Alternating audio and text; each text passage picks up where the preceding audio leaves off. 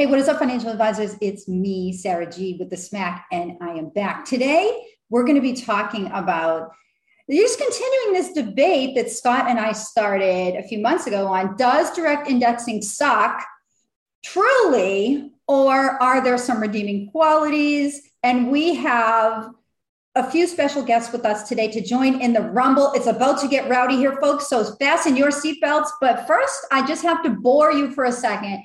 We're going to be talking about an investment product, but there's nothing in this podcast that can be construed as investment advice of any sort. If you desire financial recommendations specific to your financial situation, then ask a financial advisor.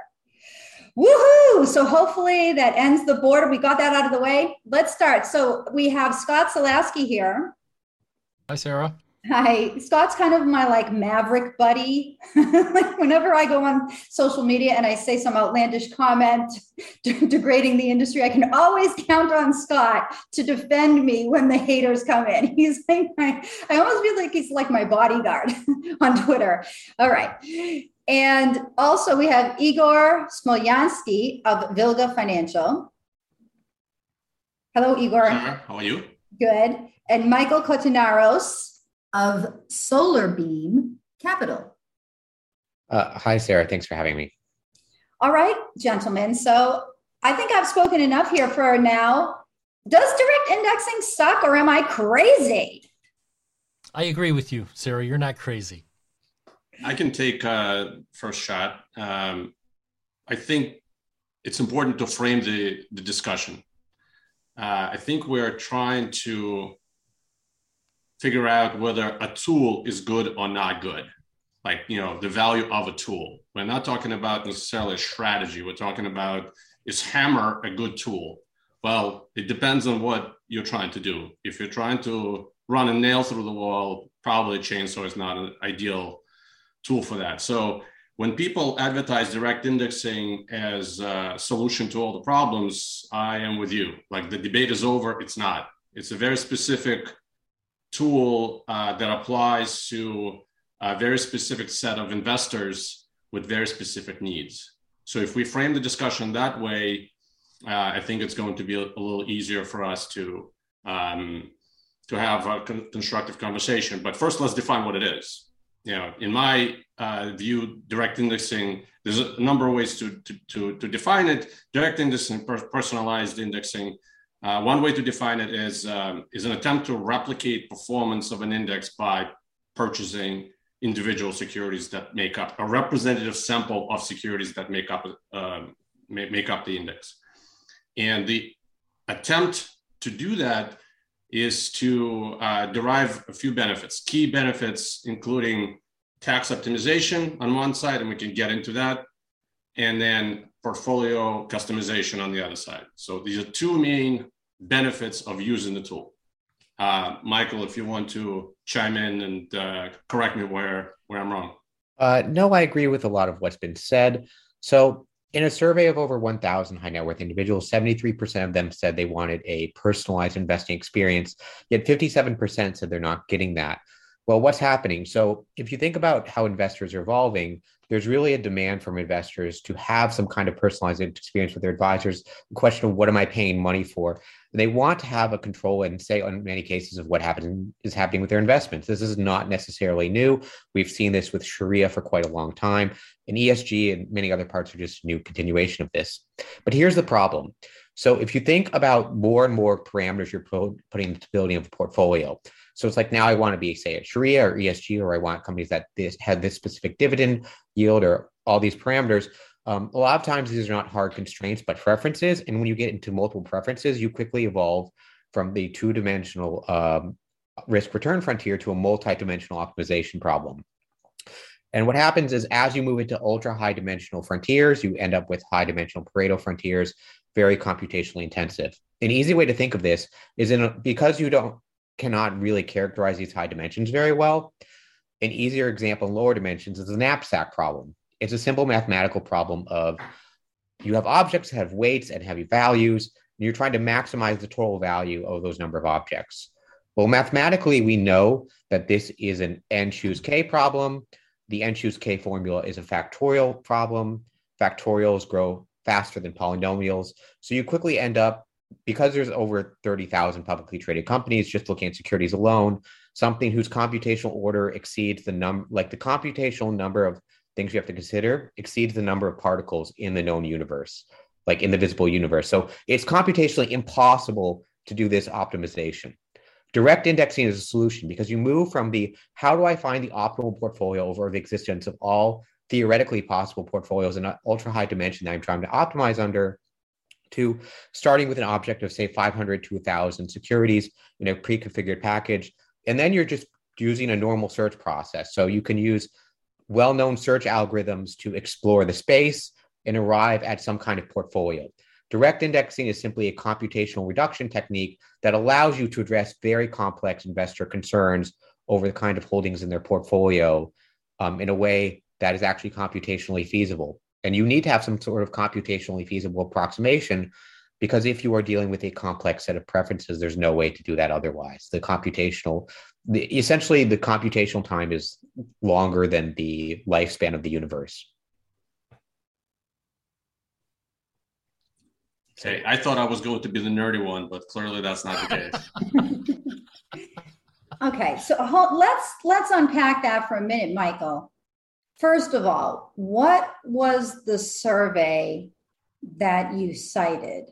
So that is a survey by Refinitiv on over 1,000 high net worth individuals across the globe. Wait, I'm sorry, by who? Refinitiv. Refinitiv. So London Stock Exchange Group. Okay.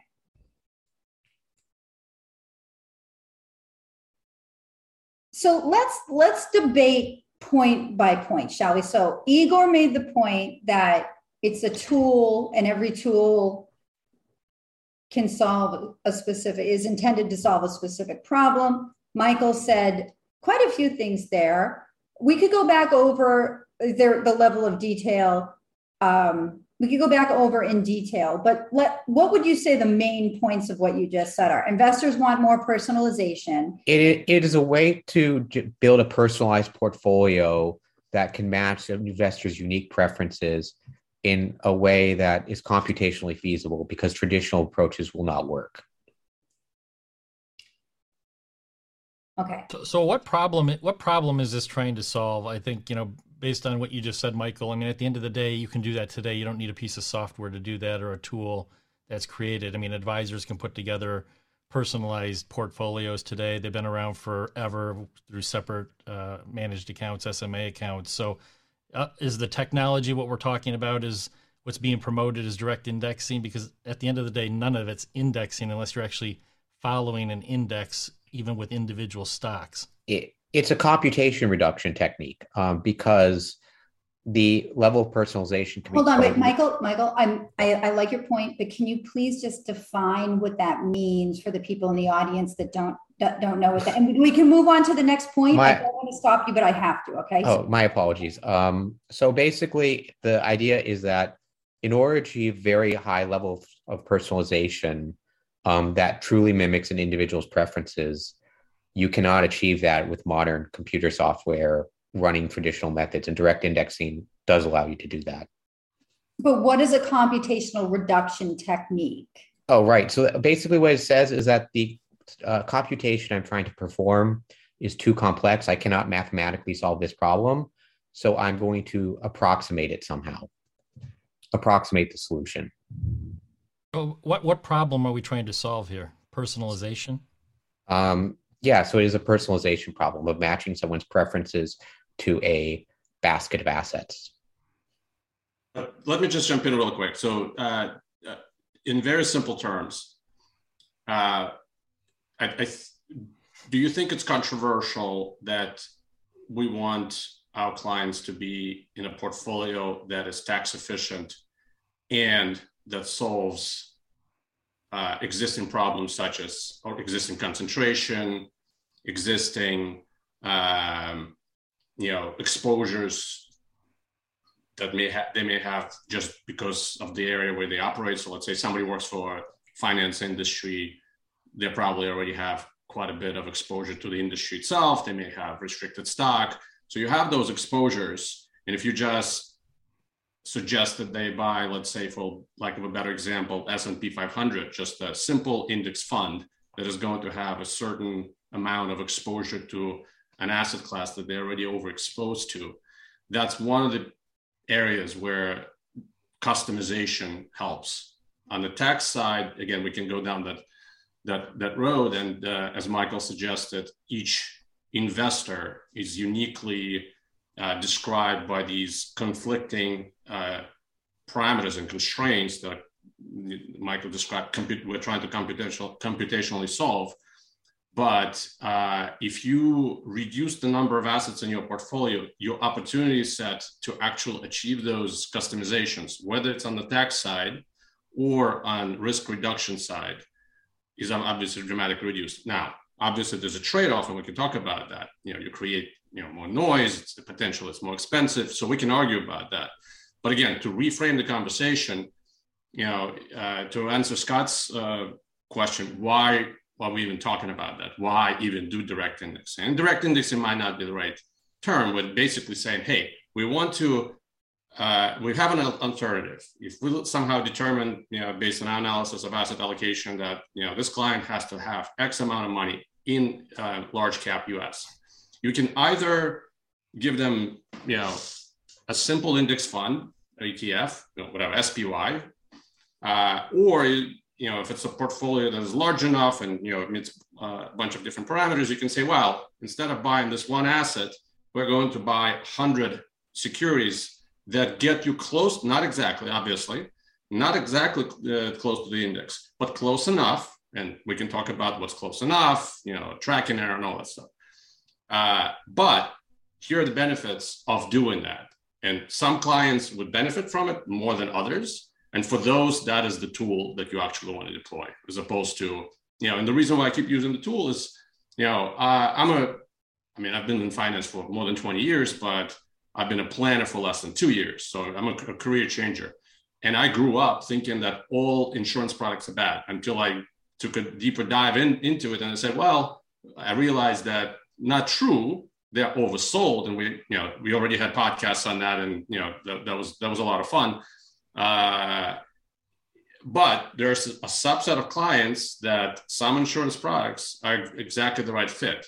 So, I think it would be borderline, irresponsible on our part to just say, well, let's just throw the tool out because it doesn't fit most of the clients. There's a subset of clients that it actually fits pretty well. And we can get into that, who benefits from it, who doesn't. There's no big surprise. Obviously, the larger the portfolio, the more benefit you get. But I'll just shut up and let you jump in. Well, what I would say about this is, some of the stuff that you just said, Igor, I don't totally disagree with. It is a very subset of the population that this could be beneficial to, but it's not the mass public. And my issue with direct indexing is, number one, is the name, because it's being promoted as direct indexing for the masses by Charles Schwab, by Fidelity, Altruist, a number of other providers out there. Obviously, Vanguard's got into it by buying Just Invest. There's a few other acquisitions that occurred in this space recently. So it's being teed up to promote to the masses, even though the masses are not the people that are going to benefit from this type of strategy. It's the very subset that you talked about, the person that works for a publicly held company, has a lot of concentration in company stock, or is inherited stock and has some very low cost basis and a small basket of holdings that they want to, again, replicate an index, like let's say the S&P 500 or other indexes, and then have that exposure excluded from there, so you still have the index returns. But the problem is, in my opinion, is it's being promoted to the masses, and it's also being promoted as a tool where you can have this mass customization. And when I hear that, I'm not hearing we're going to customize it around your concentrated tech holdings or whatever industry you happen to be in, that you have this either company stock or low cost basis positions. I hear, well, I don't like this stock because, I don't agree with their moral issues, or I don't like this stock because I don't like their products, or so on. So you start customizing it like that.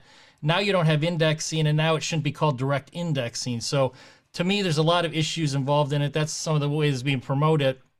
along with the tax side of it. I mean, to me, the tax side of it is a whole different thing where you have a lot of promotion on the tax loss harvesting benefits, but then you start drilling down into what's really being promoted. And you got several large RIAs out there that are managing multi-billions of dollars that are promoting, the tax loss harvesting. But then when you really press them on it, it's, we just want to generate $3,000 a year where the client can write that off against ordinary income. You can do that with tax loss harvesting ETFs and regular index funds. You don't need some complicated direct indexing strategy. So my first thing is I want people to stop calling it indexing, but I think that train has left the station because everybody's calling it indexing of some sort, whether it's personalized indexing, direct indexing, custom indexing, you name it. I concede most of the points. I don't think we actually have. We can drill into individual components, but there's not a lot of controversy here. I personally agree with most of what you just said. Is it being currently like this hot thing that is supposed to solve problems for a majority of people? I think it's running a little hot, but I wouldn't necessarily. I think the point that the industry is trying to make. And I'm the last person who's going to defend the industry, is that it used to be the purview of high net worth individuals to even get into this space. And I think the point that the Vanguards and Fidelities of the world are trying to make, not very eloquently, but what the point that they're trying to make is that because of reduced commissions, or elimination of commissions, because you still have a bid-ask spread. So let's not forget, it's not a completely free ride when you trade. And the fact that technology is finally at a place where it allows somebody who doesn't have a huge portfolio to customize it based on some parameters.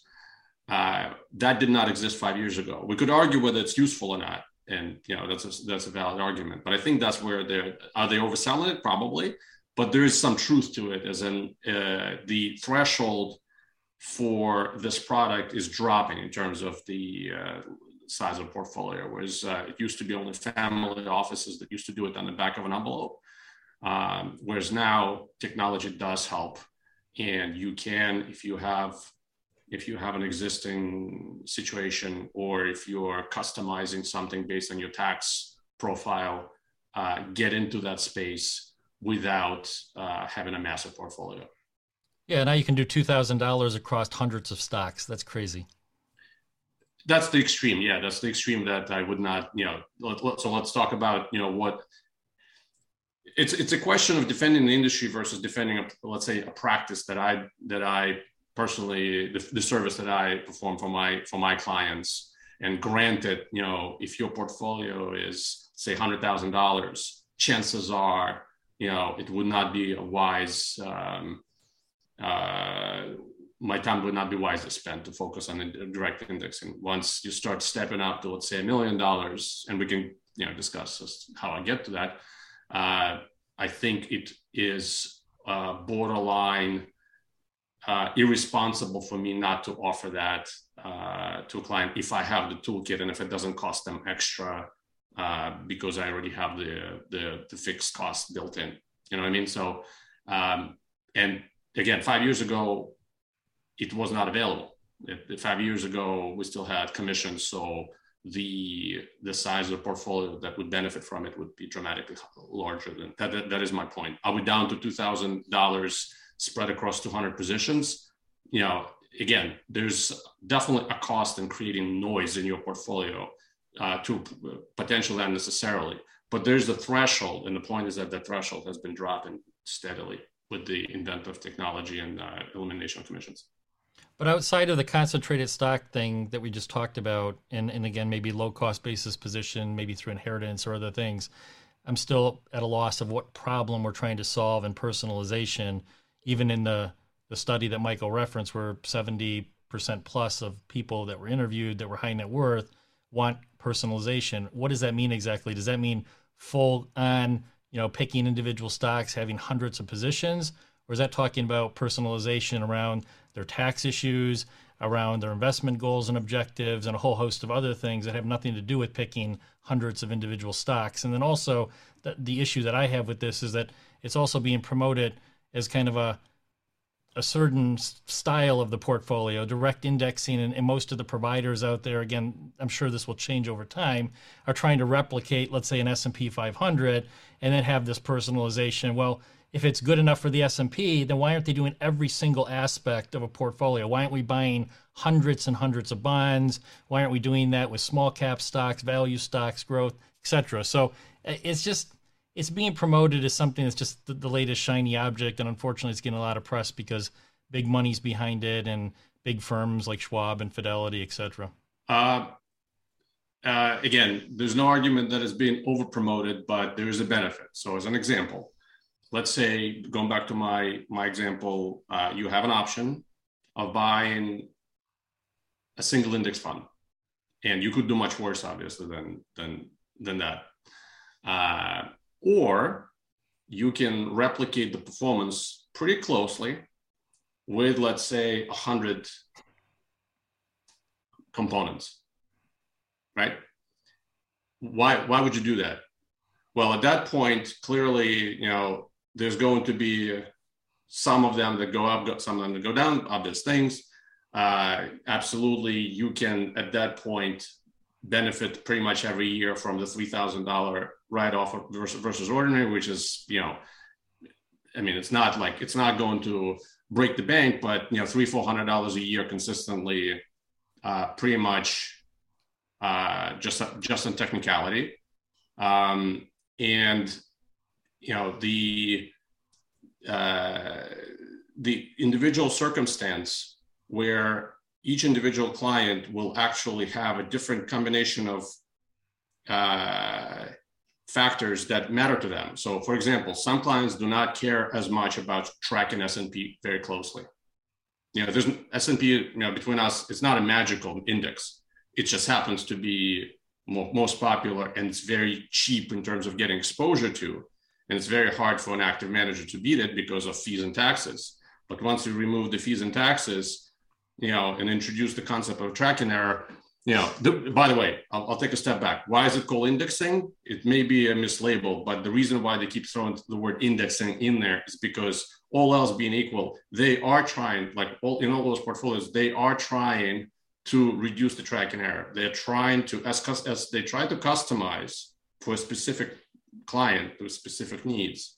All else being equal, they're trying to get as close to index performance as possible. They're trying to reduce that tracking error, and that's where Michael was describing.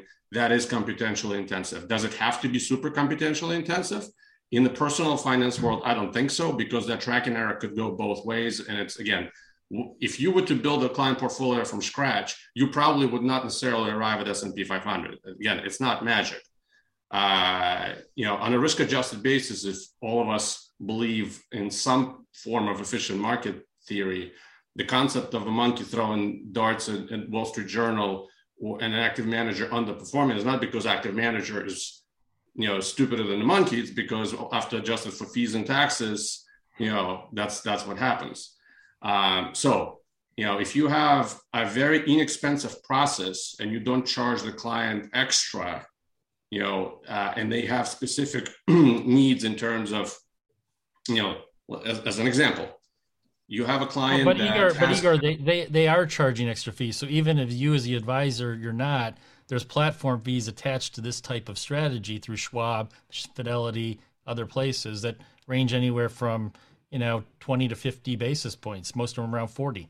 Fair enough, but it's basically, if I was actually an insurance salesman and I wasn't using the tactics that the insurance industry is known for, and you're telling me that, but your product is bad, and I'm saying the product is not bad.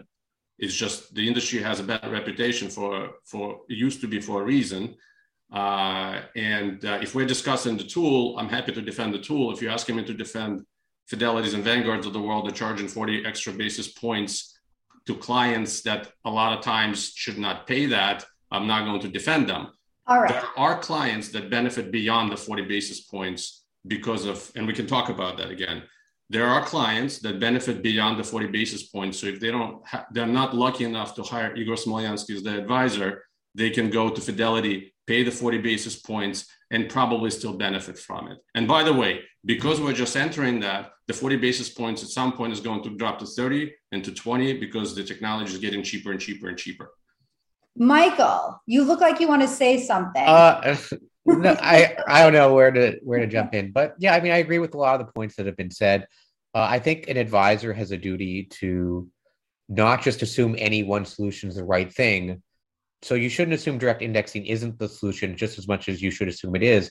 And the fees are a really big deal. So part of the reason why people pay advisors is to keep them from going on a platform that is going to charge a massive number of fees to direct index. And, firms are like, we can get people in on direct indexing. And then before they know it, they're paying more to direct index than they would if they just held the ETF. And that's a real problem. And I think eventually the fees will reduce in this space, but that's something you should think about. And this is going to sound a strange thing, but as an advisor, you don't need to use a third-party platform to direct index. You could just do it yourself, right? Theoretically. That is what I do. If you have the right tech stack. If you have the right tech stack, you can do it yourself. And if you don't have the right tech stack, then what kind of investments is your firm making in technology? Have you just chosen not to adopt the newest technology, or, what is your engineering team like at your own firm? Well, I still come back to my original question, and not to beat a dead horse here, but outside, again, that few subset uses that we talked about, I don't know what problem we're trying to solve to the masses other than give them a $3,000 a year write-off against ordinary income that we can do with, again, ETFs. So let's go through an example, a couple of case studies, if that helps. I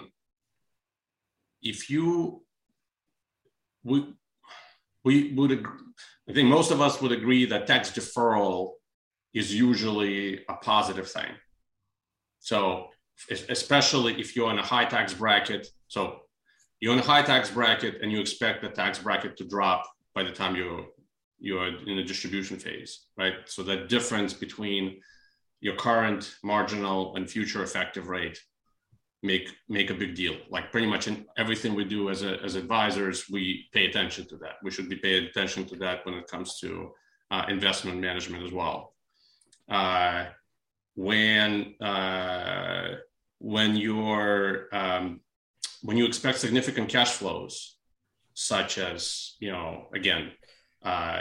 option expiration, RSUs, employee stock purchase plan, sale of your investment property, you do expect some forced capital gains to come through at some point.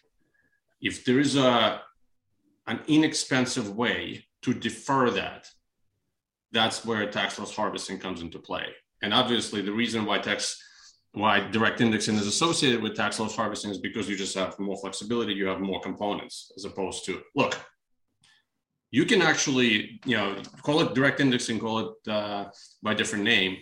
But if we're sticking with S&P 500, you could effectively replicate the performance by 11 sector funds. You can buy proportional 11 sector funds. And again, where do you draw the line where, this is appropriate versus, let's go into more detail. But 11 sector funds, use, iShares or Vanguard, 10 basis points each, buy them in proportion, and one thing I didn't mention is asset location, a subject that is relevant. So if you have high cash flow assets sitting in your taxable account, if you actually create direct indexing portfolio and you can spread it between tax advantage accounts and taxable accounts, that is an additional kick, in terms of deferring your taxes on dividends, as an example. So, your typical, you take your ETF for financials and energy and put that into your tax advantage account. You keep your technology in your taxable account, and it all accumulates. I mean, it's if we accept the tax deferral for some clients is a useful strategy, all it is just extending that to their portfolio. I I think I'd like to give a couple examples where there are client cases where it might actually make sense to consider this as a good option. So the first is Sharia. So if you have anyone who is looking for Sharia-based investments, the problem is you don't have a lot of options to choose from in the fund space. And a lot of that, it's like, well, I have a couple like managed funds and ETFs to choose from. So to say, well, I could start with an index and only take the things in the S&P 500 that are Sharia compliant, and then add a couple additional layers on that, because if someone's Sharia, they may have some additional things that they want or don't want. That's quite easy for someone to work with. And they feel like they are now getting that personal experience from their advisor, and they're not stuck choosing from the 3 to 4 options available. Another thing you might hear is someone, I mean, everyone like ESG is like, beaten to death. And it's like, but you will hear things about like ESG. You could have people want ESG and Sharia, and that's a total nightmare. So if someone has a case like that, that's important. A lot of times you'll hear people come to advisors and say, well, I don't want Meta in my portfolio, or I don't want this particular asset in my portfolio. And a lot of the low-cost ETFs contain these larger companies like Meta, because that's how you build a low-cost ETF, is you have these relatively large cap companies a lot of time. So these are the cases when you should think about direct indexing. Someone says, I have this thing that I want, and the current index environment is not a good fit, then that's an option to consider that. If someone says, I just broadly want a portfolio that looks kind of like the market, and I don't want to pay a lot in fees, S&P 500s and a couple other indexes are probably not a bad starting point. As always, it should be about what is the best fit for that client. And just saying, well, this is or is not good for that. I don't think you should draw conclusions across like all this space, because every client is unique, and the solution you should build for them should work for them. So direct indexing will not work for a lot of clients. For some clients, it will work. And then it becomes a question of, well, are people saying I don't want this because it's not an option? Or like, are they not pushing in these areas? Like, there are a lot of people who might want a Sharia portfolio, but it's just not feasible for them, or it's too expensive, or advisors say I don't have an option for that. So they end up with something that doesn't match their lifestyle and doesn't match their beliefs. But it's not indexing then. What you just described for those uses, you don't end up with the performance or replication of the index. So my bigger issue is, again, what problem are we trying to solve? Because there is index funds already out there. You can go replicate the S&P dirt cheap. You don't need to have personalization to do that. But if you're talking about the two examples that you laid out, those examples, when you get done customizing the portfolio, is not indexing. So again, I don't care if people do that. I don't care if people want that. And that's all fine, but don't call it indexing. That's my big issue with this, is it's confusing the public of what indexing is. And I think a lot of that has to do, this is my personal opinion, because we've kind of wrung all the fees out of indexing, got them down to dirt cheap across the board. And there's no money to be made in these products now for the product providers. So they have to look for alternative uses. And that's fine if they want to go down the road of direct indexing. But now they're going to ride the coattails of the popularity. And really, I think the correct use that most people use indexing for, and kind of muddy up the water in a real major way to the mass public.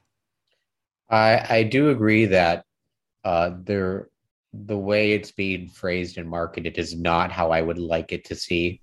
And then there's the question of, is it or is it not like indexing? I mean, you essentially could, if you wanted to create whatever structure relationship you want to the index, there are methods to do that.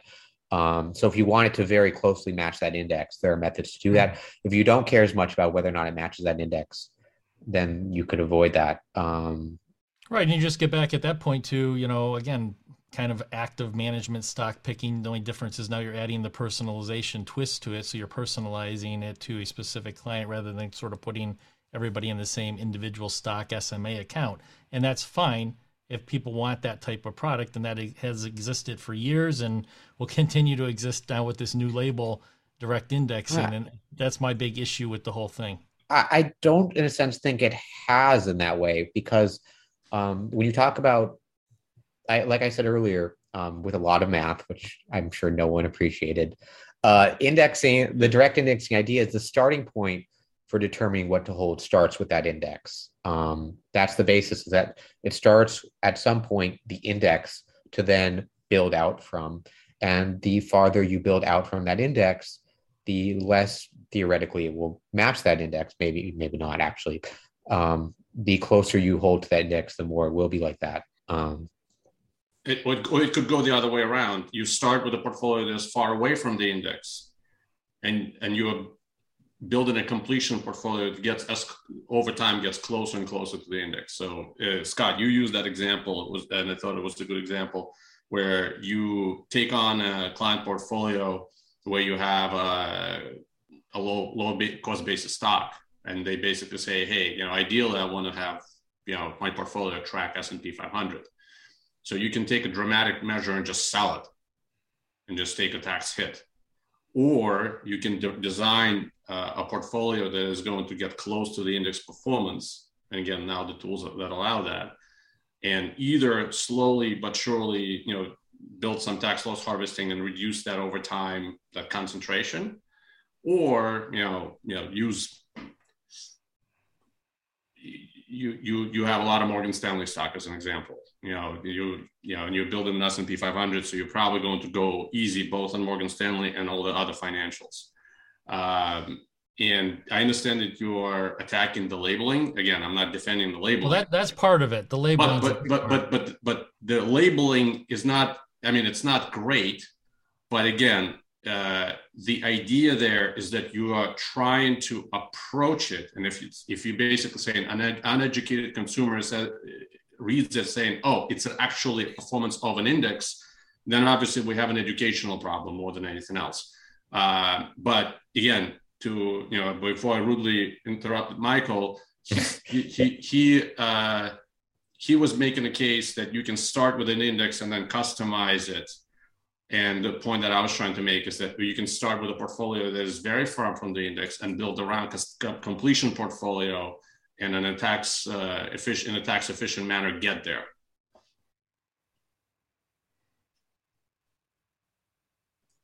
Is anyone doing this for clients? That's exactly kind of what I was thinking, Sarah. It's great people are doing it, but it's like there's a lot of hypothetical stuff here. I mean, especially when we haven't really talked about it, but when you get onto the tax loss harvesting side, let's look at this. I mean, a lot of clients that are in retirement or very close to retirement, they're not going to continue to make new investments in this portfolio. So they put a large chunk of their money into a direct indexing strategy. You go out and you buy hundreds of stocks, and now they have these. There's only so much runway you have to do tax loss harvesting. It runs out. And I will give it to you that there's probably more runway than there is just buying index funds. But once the runway's gone, there's no new deposits. So what's the advantage now? I have hundreds of stocks in there. I got to either pay somebody to again, match an index or pay a provider 40 basis points, give or take. Again, those fees could come down over time. But there's a lot of, to Sarah's point, who's doing this? I mean, other than it's being promoted, and sure, the products are being offered, and there's demand, I think, from advisors and certainly Wall Street for this type of new stuff. But I've been in this industry for over 20 years, and I've never had a client come in and say the first thing on their list, or even the last thing on their list, was, I want complete personalization, buy me individual stocks. I don't want my portfolio to look like the next guy's. They come in and they want their other issues solved. Do they have enough money to retire? When can they retire? And then you name the financial goals after that, and then what's the best products or investments to put them in based on that. And it's kind of like the reverse now. People are coming in, and based on the survey you cited, Michael, that 70% plus of people want personalization. Who are these people? I've never run into them in 20 years. Well, I mean, again, we are attacking the tool, even though I think I use the tool all the time. Not all the time, not for all the clients, but I use it quite a bit. And, it's a question of education. People didn't know what the index funds were until, we got there. They didn't know what ETFs were until we got there. So if the label is bad, I will concede. But if the tool is trying to solve personal issues that without the tool would be hard to solve, then it's a question of, again, you're trying to have us defend the industry. All I'm telling you is that, in my private practice, I do that. I deploy that tool for my clients. Not all of them, not the same way. All right, let's talk about that actually. So, Michael, you said you also do this. Yes. Where does the idea come from when you end up effectuating this? Does it come from the client or does it come from you? So a little bit of both, because we're a quant firm, which is not typical for RIAs. So it's always. What do you mean by a quant firm? Quantitative. Our focus is always in quantitative finance. Okay. So, but hold on, that's so broad. So you're a registered investment advisor firm. Mm-hmm. You provide investment management services and also financial planning, or you just manage the money for the client? Both is what we do, Okay. and we do it using data and using quantitative methods, and it naturally arises when we talk with our clients. So we never. But so like separately managed accounts? Yeah, SMAs. Okay. Quantitative SM. Okay. Is that a bit bizarre for? No, I just want to make sure, because I talk to financial advisors all day long and they throw out all kinds of lingo, and then two different advisors can say the same term and be doing two separate things. So, okay. Using quantitative methods to manage separately managed accounts. Now, also, Michael, what kind of investors do you work with? Are we talking about the emerging affluent, or are we talking about 5 million and above? It's mostly institutional. So institutional investors. Okay. So yeah, it is a different kind of market there. So a lot of what I say here does not work on very small accounts. So how are you defining very small? Like $100,000 accounts. It may not be realistic because you don't essentially you may not, like, on these accounts, you may not be able to properly implement that solution because it's just not realistic to have that many holdings in some of those accounts. Although, like, nowadays, I think you could. All right. So let's say an institutional investor comes to you and says, we don't want companies that buy nukes. What do you say? That's something we can work with. I would start with that. I'd ask them what their other kind of goals and objectives are, really go through it, and I would build out a list of securities I think are a match for them. And then we would go through, depending on the size, if they're okay with something in the 30 to 40 holding range, that is broadly correlated with an index of their choice, that would, we would go through each of those holdings. If I think that they really care, if someone's saying, like, I don't want nukes and something like that, they probably have very specific feelings about what should and should not be in their portfolio. So we'd go through them all and make sure they're okay with it. If they don't, then we might look at ETF solutions. Okay. So let's say that they don't know anything about direct indexing. Then you say, what would you say then? I never start with like hey, we're going to direct index. It's always sort of, what are you looking for? And if they say there's certain things that they do or don't want, or there's some things that are or are not located in their portfolio, I could say we could implement a solution that uses individual holdings rather than funds, say ETFs and mutual funds, to do that. And the individual holdings will allow you to control what is and is not allowed in your portfolio. So I actually don't tend to use the word direct indexing with clients because I don't feel like it really conveys why that's generating value. But when you have the discussion with them, okay, so first of all, what percentage of your clients would you say that you're doing this for? We mostly use direct indexing solutions. We really don't touch the other methods because we basically built our own suite of direct indexing tools. So there is no cost to the client for using direct indexing, other than the exchange fees associated with that, which are often not trivial depending on the number of holdings.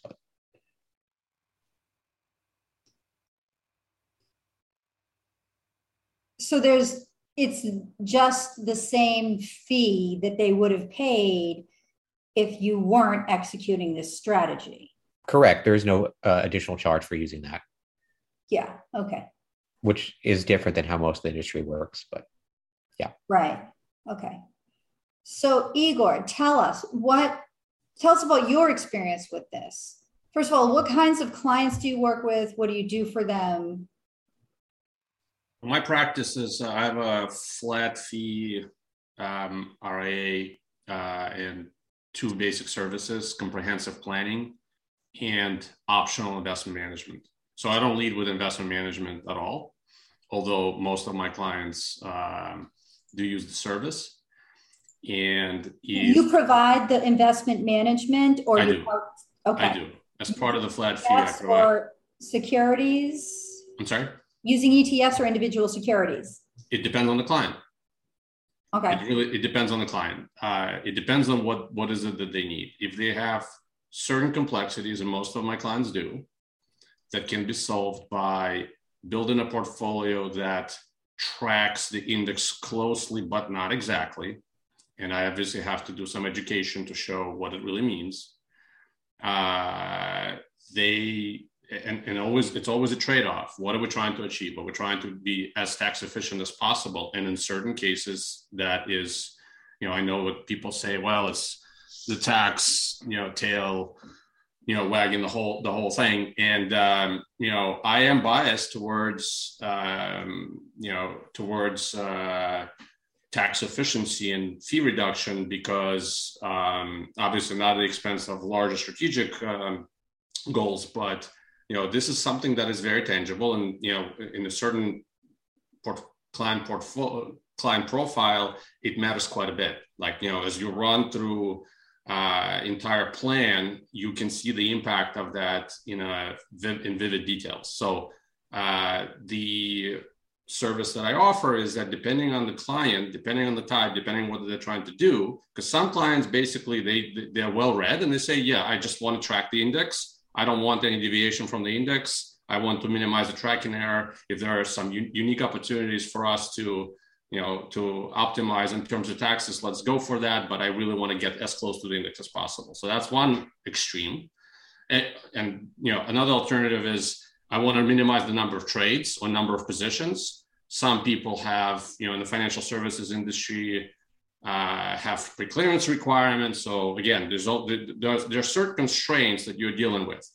But then there are others that come with existing portfolio that has low-cost basis holdings.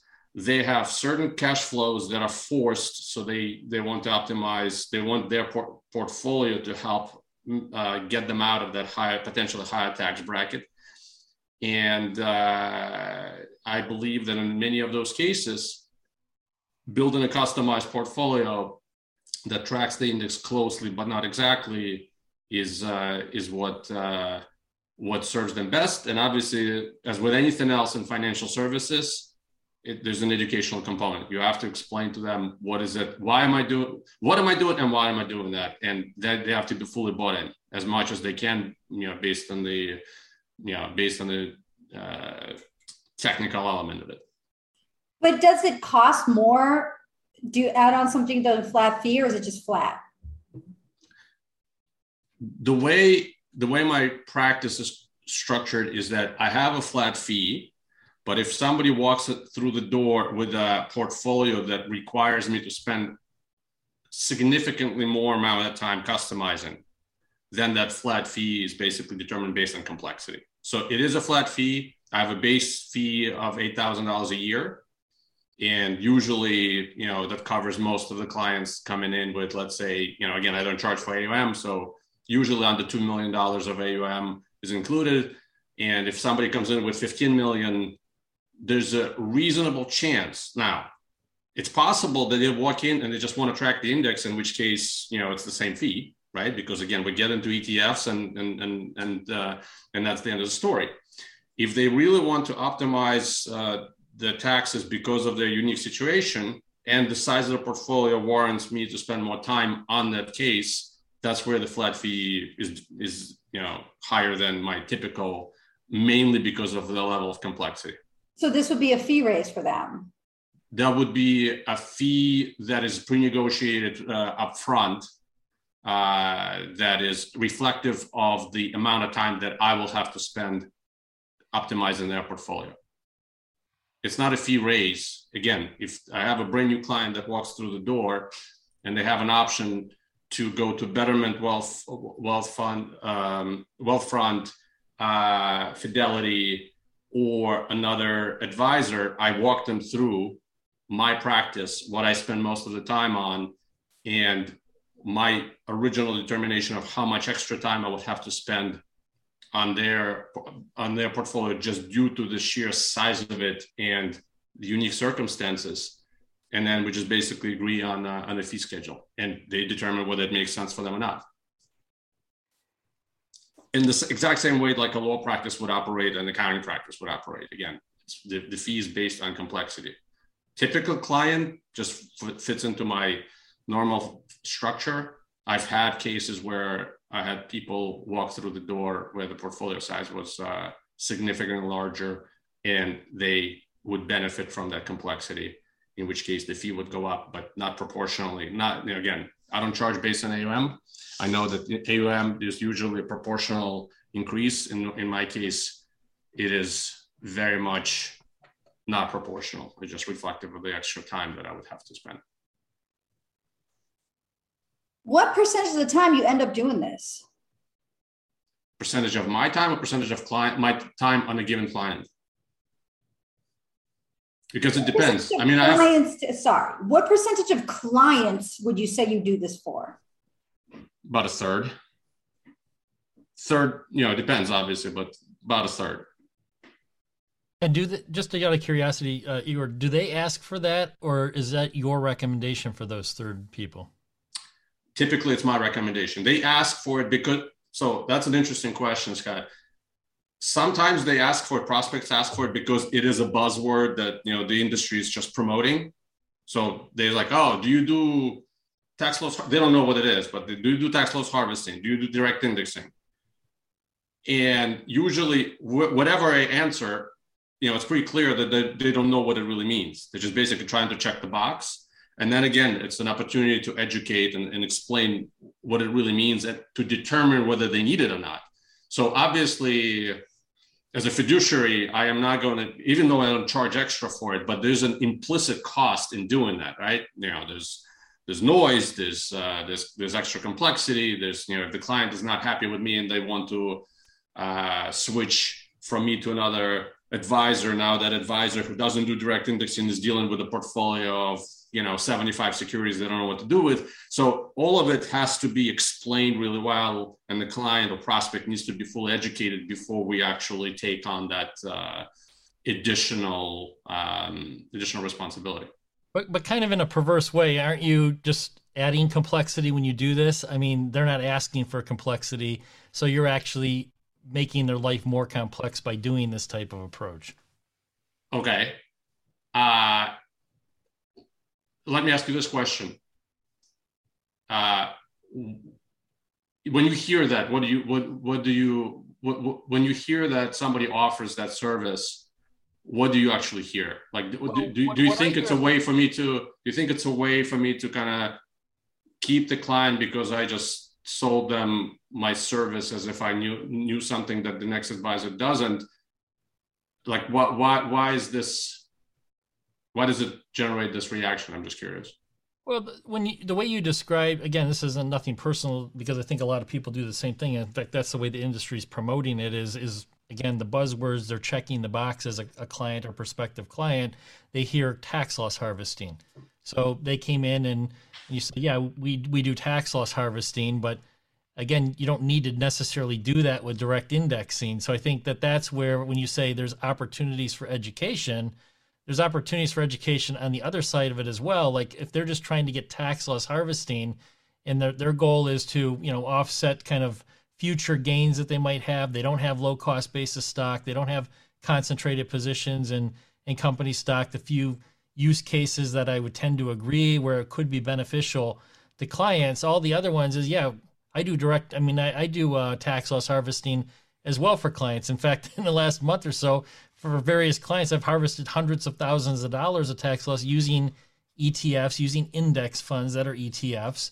I don't need direct indexing to do that. So you can educate clients that, yeah, you can get them tax losses, but it's not going to be with hundreds of individual stocks. And then, again, nothing with you, but then the next industry provider would say, well, then we could do personalization as well. Okay, well, so can I. I mean, again, you mentioned one way earlier in the podcast here where, again, not ideal, but certainly better than hundreds of stocks, is you can replicate like the S&P that's sort of being promoted right now is the direct indexing product with just sector funds. So if they really don't want a sector for whatever reason, or they do have low cost basis stock in like technology, just take the whole sector out and replicate the other sectors so you come up with the performance of the S&P. So there's other cheaper, less complicated ways to do this stuff. But again, I get back to, again, what problem are we trying to solve? I've had nobody come to me in 20 years, not a single person that says that they want personalization to the level that's being promoted with this direct indexing product today.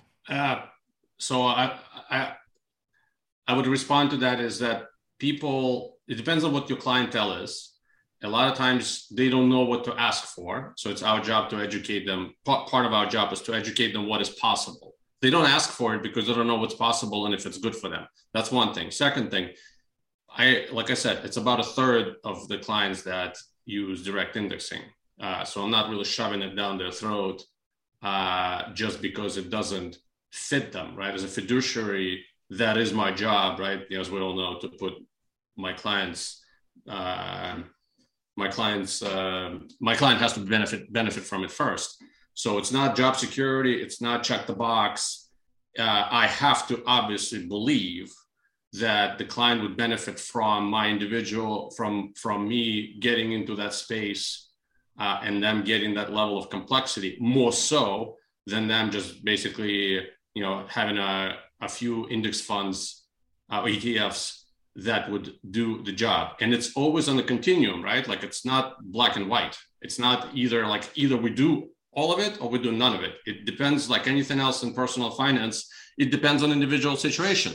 My main point is that I have a tool that I can use. That doesn't mean that that tool is going to be used on every client. It's going to be, but what I take issue with is that you're saying that the tool is useless.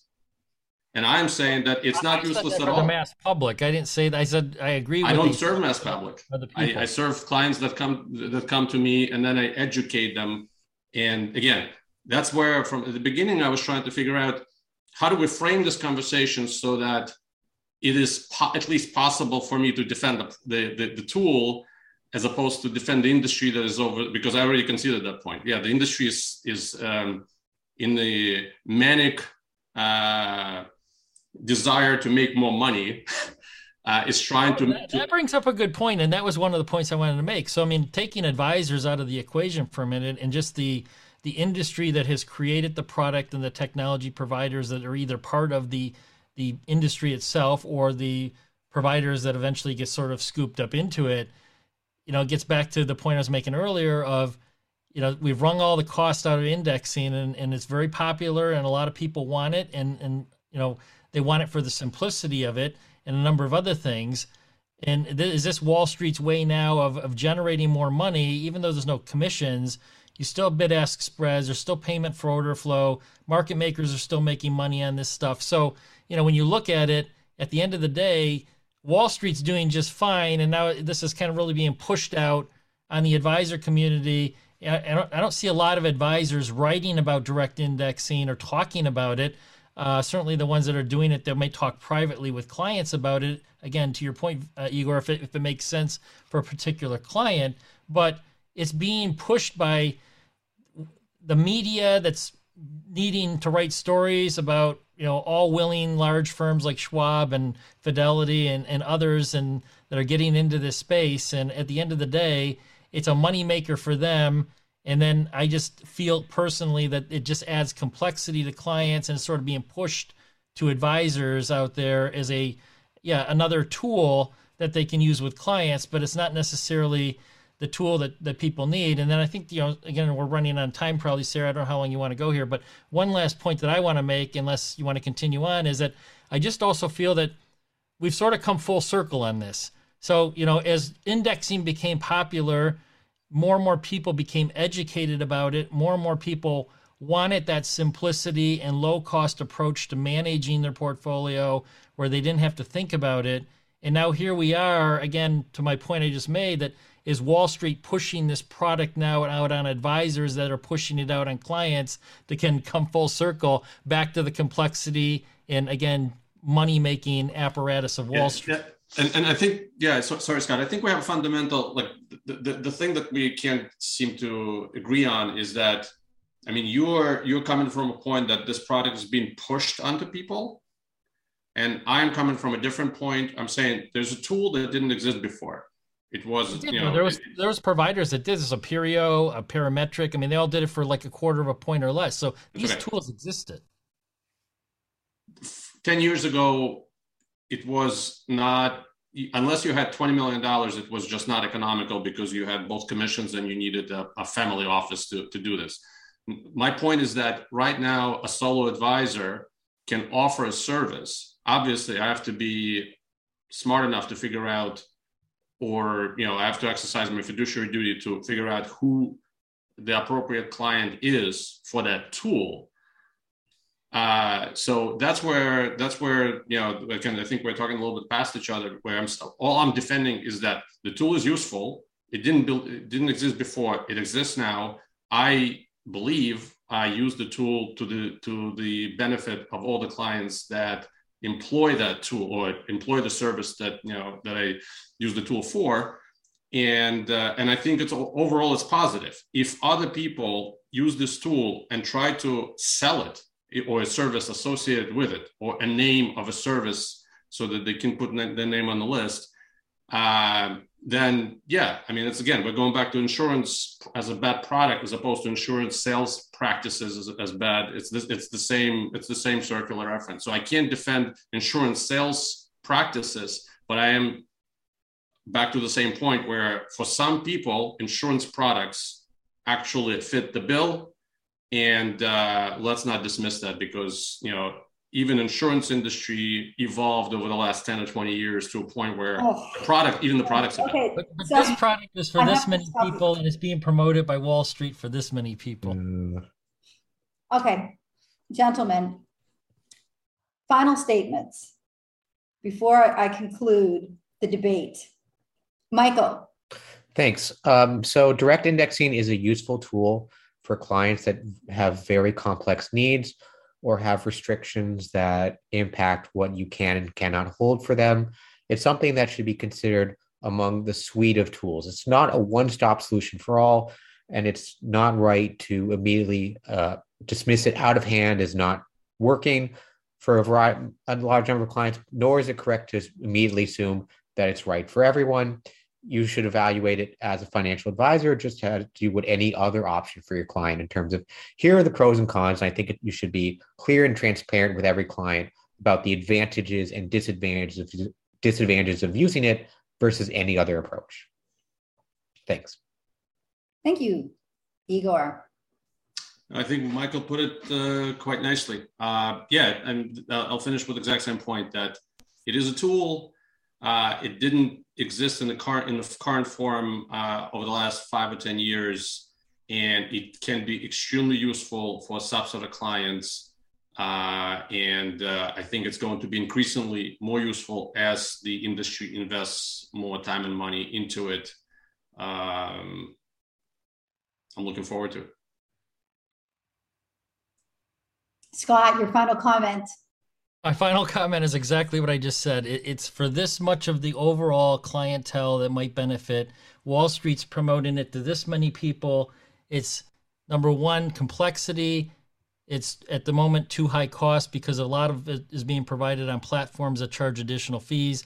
Tax loss harvesting benefits are way overrated when a lot of advisors are now coming full circle on that and the way that they're talking about it with clients and really just kind of narrowing it down to, oh, well, we'll get you $3,000 a year to write off against ordinary income. Not all this benefit that, we're going to continuously tax harvest and you're going to have all this, tax losses for future and so on. So at the end of the day, it's another gimmicky Wall Street product, just like other things that have come in its past, and I'm sure that other things that will come in its future.